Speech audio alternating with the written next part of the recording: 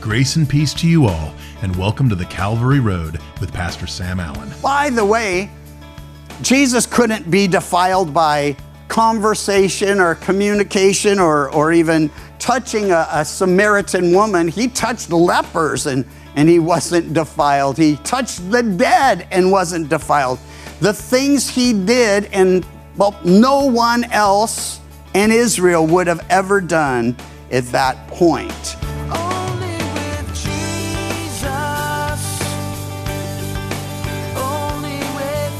In today's broadcast, we have a new two-part study from Pastor Sam entitled Worship in Spirit and Truth. We will be looking at the first 45 verses of John chapter 4, and we will consider Jesus' trip to Samaria, including his interaction with the woman at the well. So, let's listen in. John 4 is a chapter of questions, revelations, and redemption. And a personal interview between Jesus and, someone very surprised that she's spending time with him. A stark contrast to his engaging with Nicodemus in the last chapter. And perhaps we'll look at that one and look at this. But for now, let's just jump into the passage. Chapter 4, John's Gospel, verse 1. Therefore, when the Lord knew that the Pharisees had heard that Jesus made and baptized more disciples than John, though Jesus himself did not baptize, but his disciples, he left Judea and departed again to Galilee, but he needed to go through Samaria. Important because he has an appointment there. So he came to a city of Samaria, which is called Sychar, near the plot of ground that Jacob gave to his son Joseph. Now Jacob's well was there. Jesus, therefore, being wearied from his journey, sat thus by the well, and it was about the 6th hour. A woman of Samaria came to draw water, and Jesus said to her, "Give me a drink." For his disciples had gone away into the city to buy food. And the woman of Samaria said to him, "How is it that you, being a Jew, ask a drink from me, a Samaritan woman? For Jews have no dealings with Samaritans." Jesus answered and said to her, "If you knew the gift of God and who it is who says to you, 'Give me a drink,' you would have asked him, and he would have given you living water." Well, we begin at a well where two weary, thirsty strangers meet. One has questions, the other answers. There are a series of progressive revelations leading her and then many Samaritans to put their faith in him. Her first question reveals her surprise that Jesus, a Jew, not just a Jew, clearly a rabbi, that he would even engage her, a Samaritan woman. There are 3 reasons she was confused. The first has to do with history. Historically, Jews and Samaritans didn't mix. They despised one another, and it goes all the way back historically to the dividing of the kingdom, 10 tribes in the north, 2 in the south. This is after the death of David's son Solomon. The kingdom is split. Rehoboam and Jeroboam each take a part. But over time, the Assyrians come and capture the 10 northern tribes. They disperse many of the people. They bring people from all over to live in the land and intermarry with the people. So the Samaritans become a mixed breed of Jews and, wherever those people came from. In the south, in Judah, sadly, they actually celebrated when their brethren in the north were taken captive. Why? Well, they'd gotten into some idolatry up there. And the sad part is, while they were celebrating their demise, they were guilty of the same things themselves. And so the Assyrians take the northern tribes, then the Babylonians come and take the southern tribes, ultimately for the very same sins and reasons. Well, when they come back, Judah from the south, they're called Judah in the south and Israel in the north. When they come back from the Babylonian captivity, those from the north, they want to join in and help rebuild the temple. they're not going to have it down south. They're just like, you have no part with us. So there are many other instances you can dig in. Just look up Samaritans and Jews. But basically what happens is a small rift gets greater and greater and greater and greater. And though these people, and it's so important to know this, they're family. Ultimately, you go back far enough, they're tracing their roots to Abraham, to Isaac, to Jacob, to one of the 12 tribes that came forth from Jacob's 12 sons. So this rift historically just said, well, Jews want nothing to do with Samaritans. And as far as Samaritans were concerned, that was fine with them. Second issue was cultural. Culturally, men and women didn't mix. They never spoke in private. And so his own disciples, they're gone to get some food, taking care of their priorities. And when they get back, they're going to be shocked to find him in a private conversation with the woman. Now, it's not in some hidden place. It's in public at a well.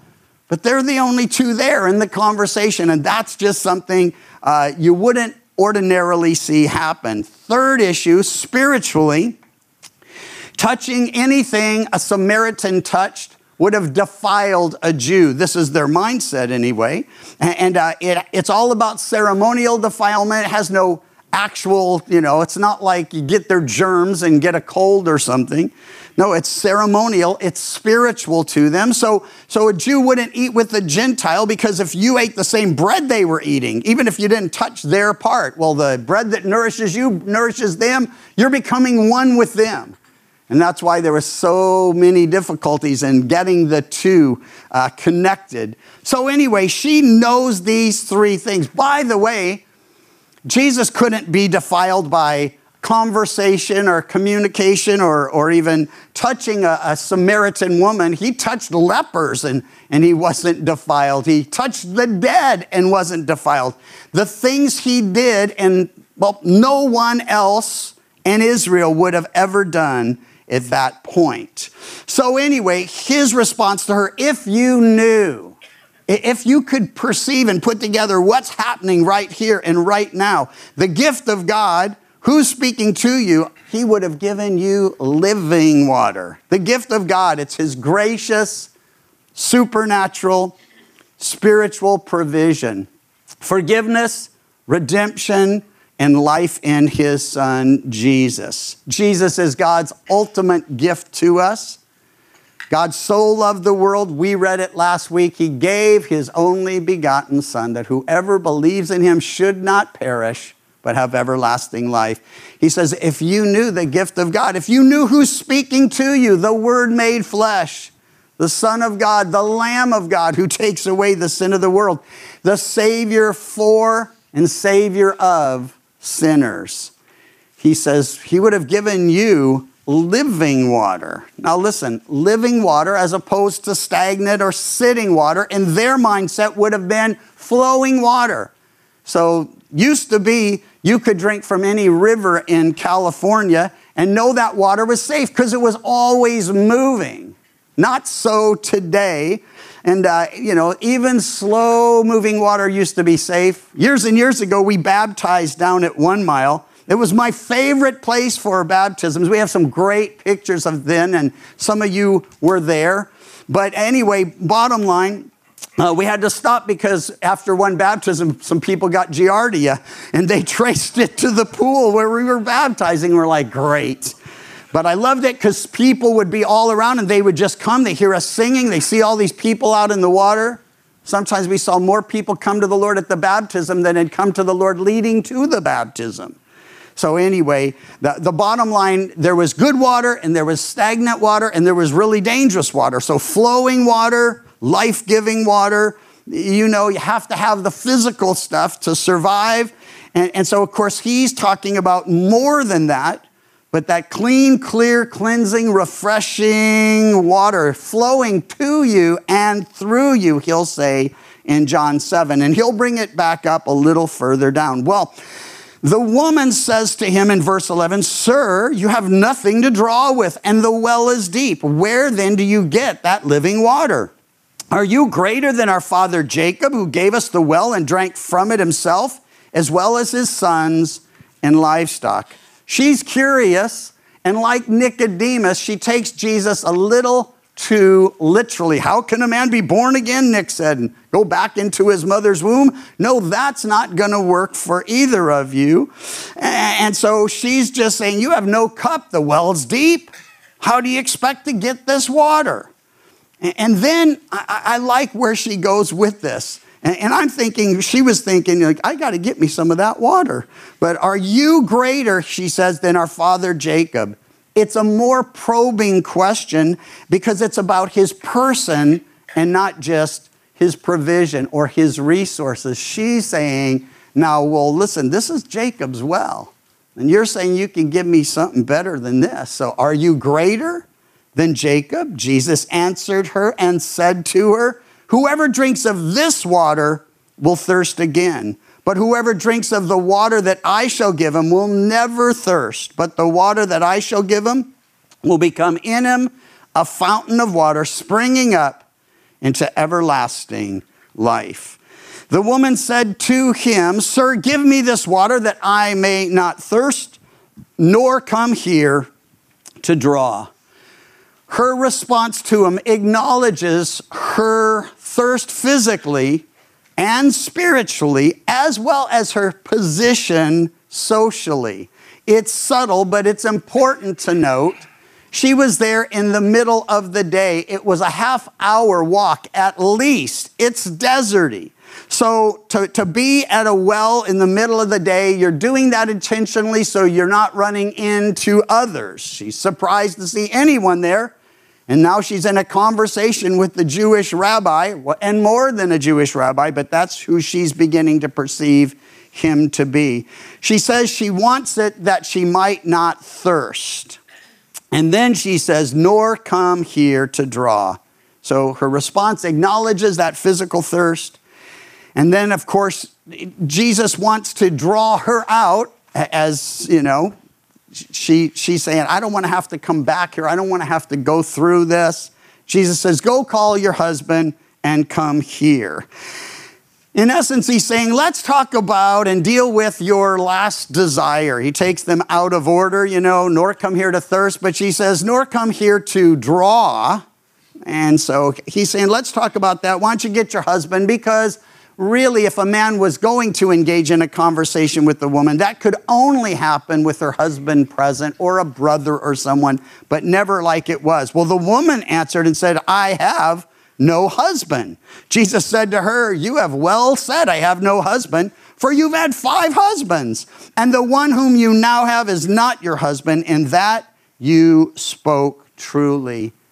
It's easy to misunderstand what's actually happened to her because we live in such a different culture.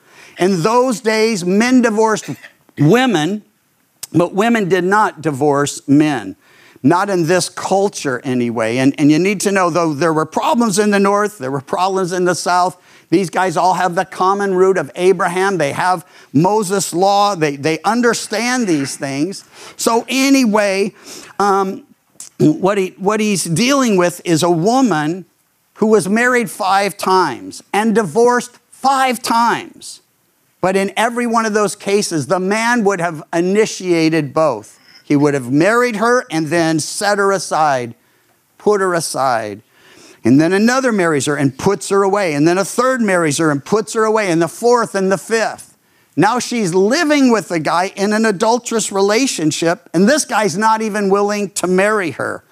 So while I'm not really into the whole victim mentality thing, you know, so many people, oh, I'm a victim. Everything happened to me and I had no control over it.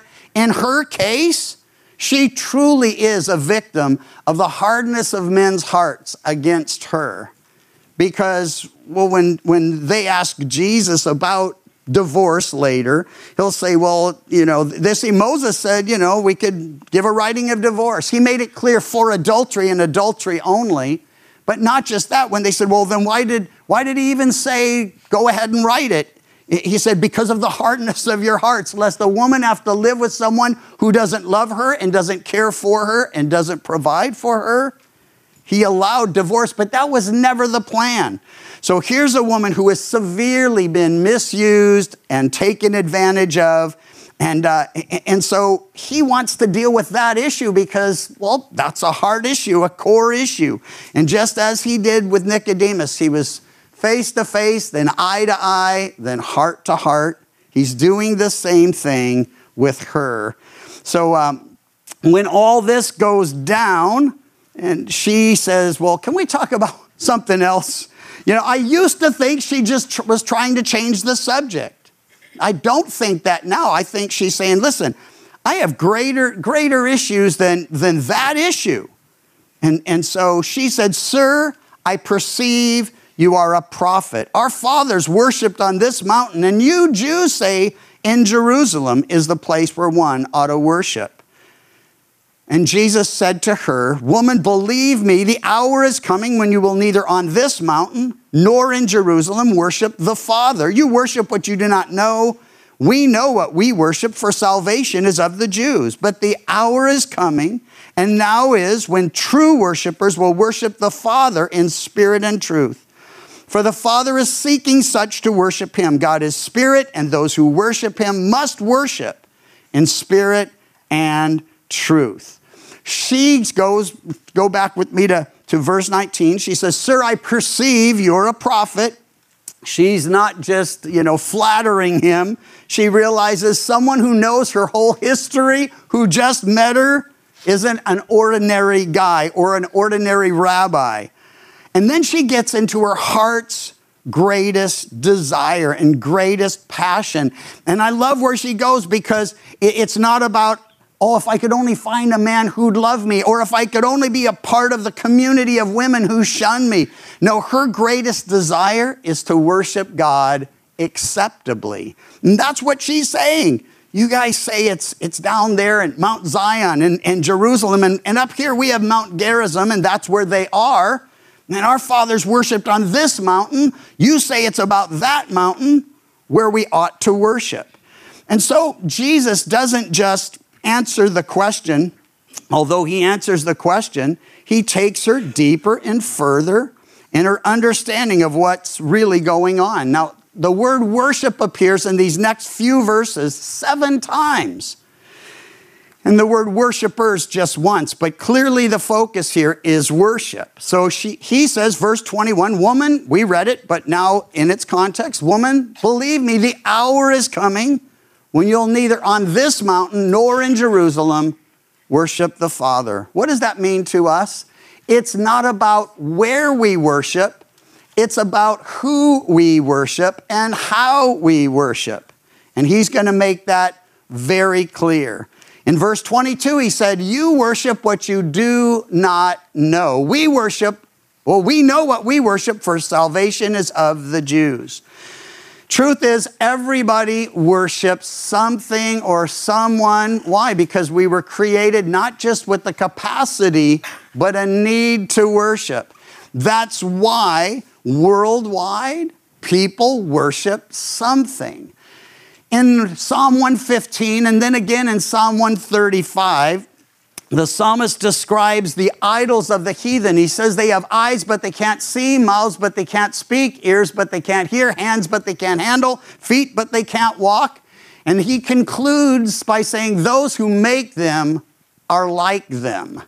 And what's that saying? Saying if someone's worshiping a lifeless idol, then their God is lifeless, and well, they're lifeless. They're blinded spiritually. They can't hear the truth. They can't handle what's happening. They can't walk in the Spirit. None of what God intends for them is their reality. Are they sincere in their worship? I believe many are. I was in India and I saw so many people that were so devout, but they were worshiping millions of unknown gods, none of them actual God.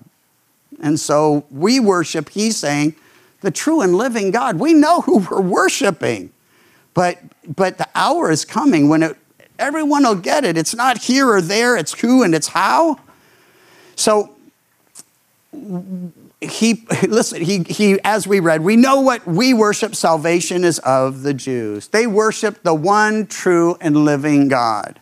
And we're all called to worship God. We worship the Father through the Son and in the power of the Spirit. by the way, those three all worthy of, but Jesus is always pointing us to the Father. He came to redeem us and reconcile us to the Father. The Father says, no one comes to the Son yet by me or but by me. We know the work of the Spirit to convict of sin, righteousness, and judgment to come. So no one comes to the Father except through the Son. No one comes to the Son except through the Father. No one comes to either if the Holy Spirit isn't at work. So they're working together with one goal, to bring us to salvation, everlasting life. Well, salvation is of the Jews. The one true and living God, he promises salvation, redemption, forgiveness through a Savior.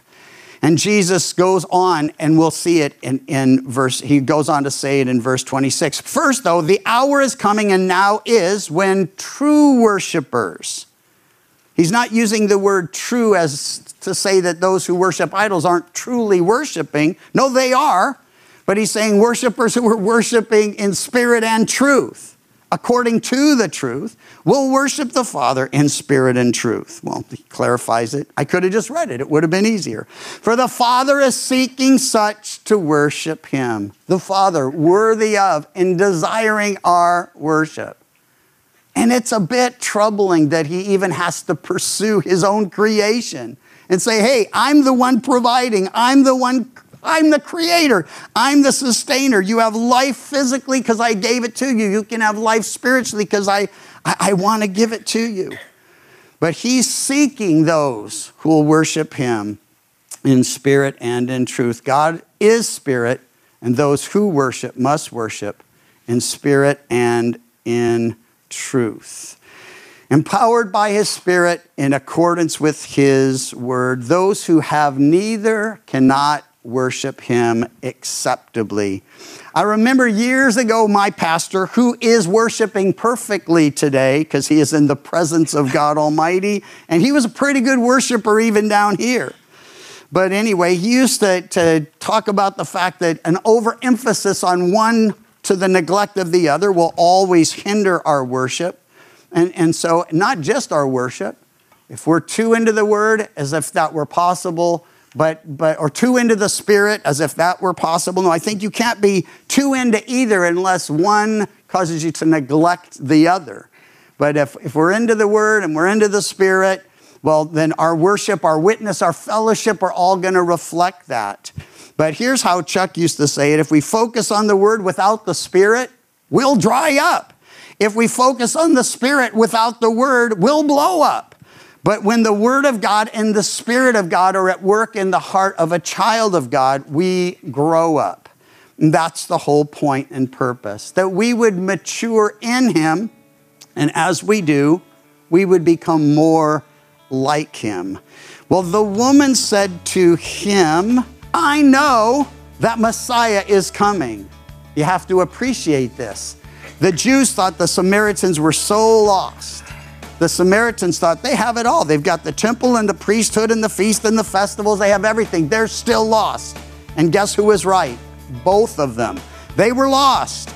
But that's why Jesus had come. And that's why John the Baptist was calling people to repentance. The woman said, I know Messiah is coming, who is called Christ. And when he comes, he will tell us all things. And Jesus said to her, I who speak to you am he. Over the years, I have found that many unbelievers have said that their rejection of Christ has to do with how they've been treated by Christians. I'm sure that sometimes may be true, but many times it's just an excuse. But that doesn't really matter. Many times when a person is confronted by their sin, they throw up their defenses and stop listening, no matter how they are treated. I think of how Jesus showed the woman at the well that he was the one that would remove the obstacles that prevented her from coming to God. He didn't tell her she needed to change into a different person to come to the Lord. He showed her that it was all about him. When talking to unbelievers, we need to remember that. It's not the church that's going to help them be right with God. It's not their behavior that's going to make them right before God. It is Jesus Christ that's going to do this work, and sometimes we just need to get out of the way and let him be the one that does this. Our job is simply to introduce them to the Messiah. The Calvary Road is a ministry of Calvary Chapel Chico, and you can visit our website, ccchico.com, or download the CC Chico app to contact us and listen to other studies from Pastor Sam. You can also listen to The Calvary Road as a daily podcast by visiting thecalvaryroad.com. We'd love to hear from you, and until next time, may you find grace and peace as your journey takes you down the Calvary Road. And your grace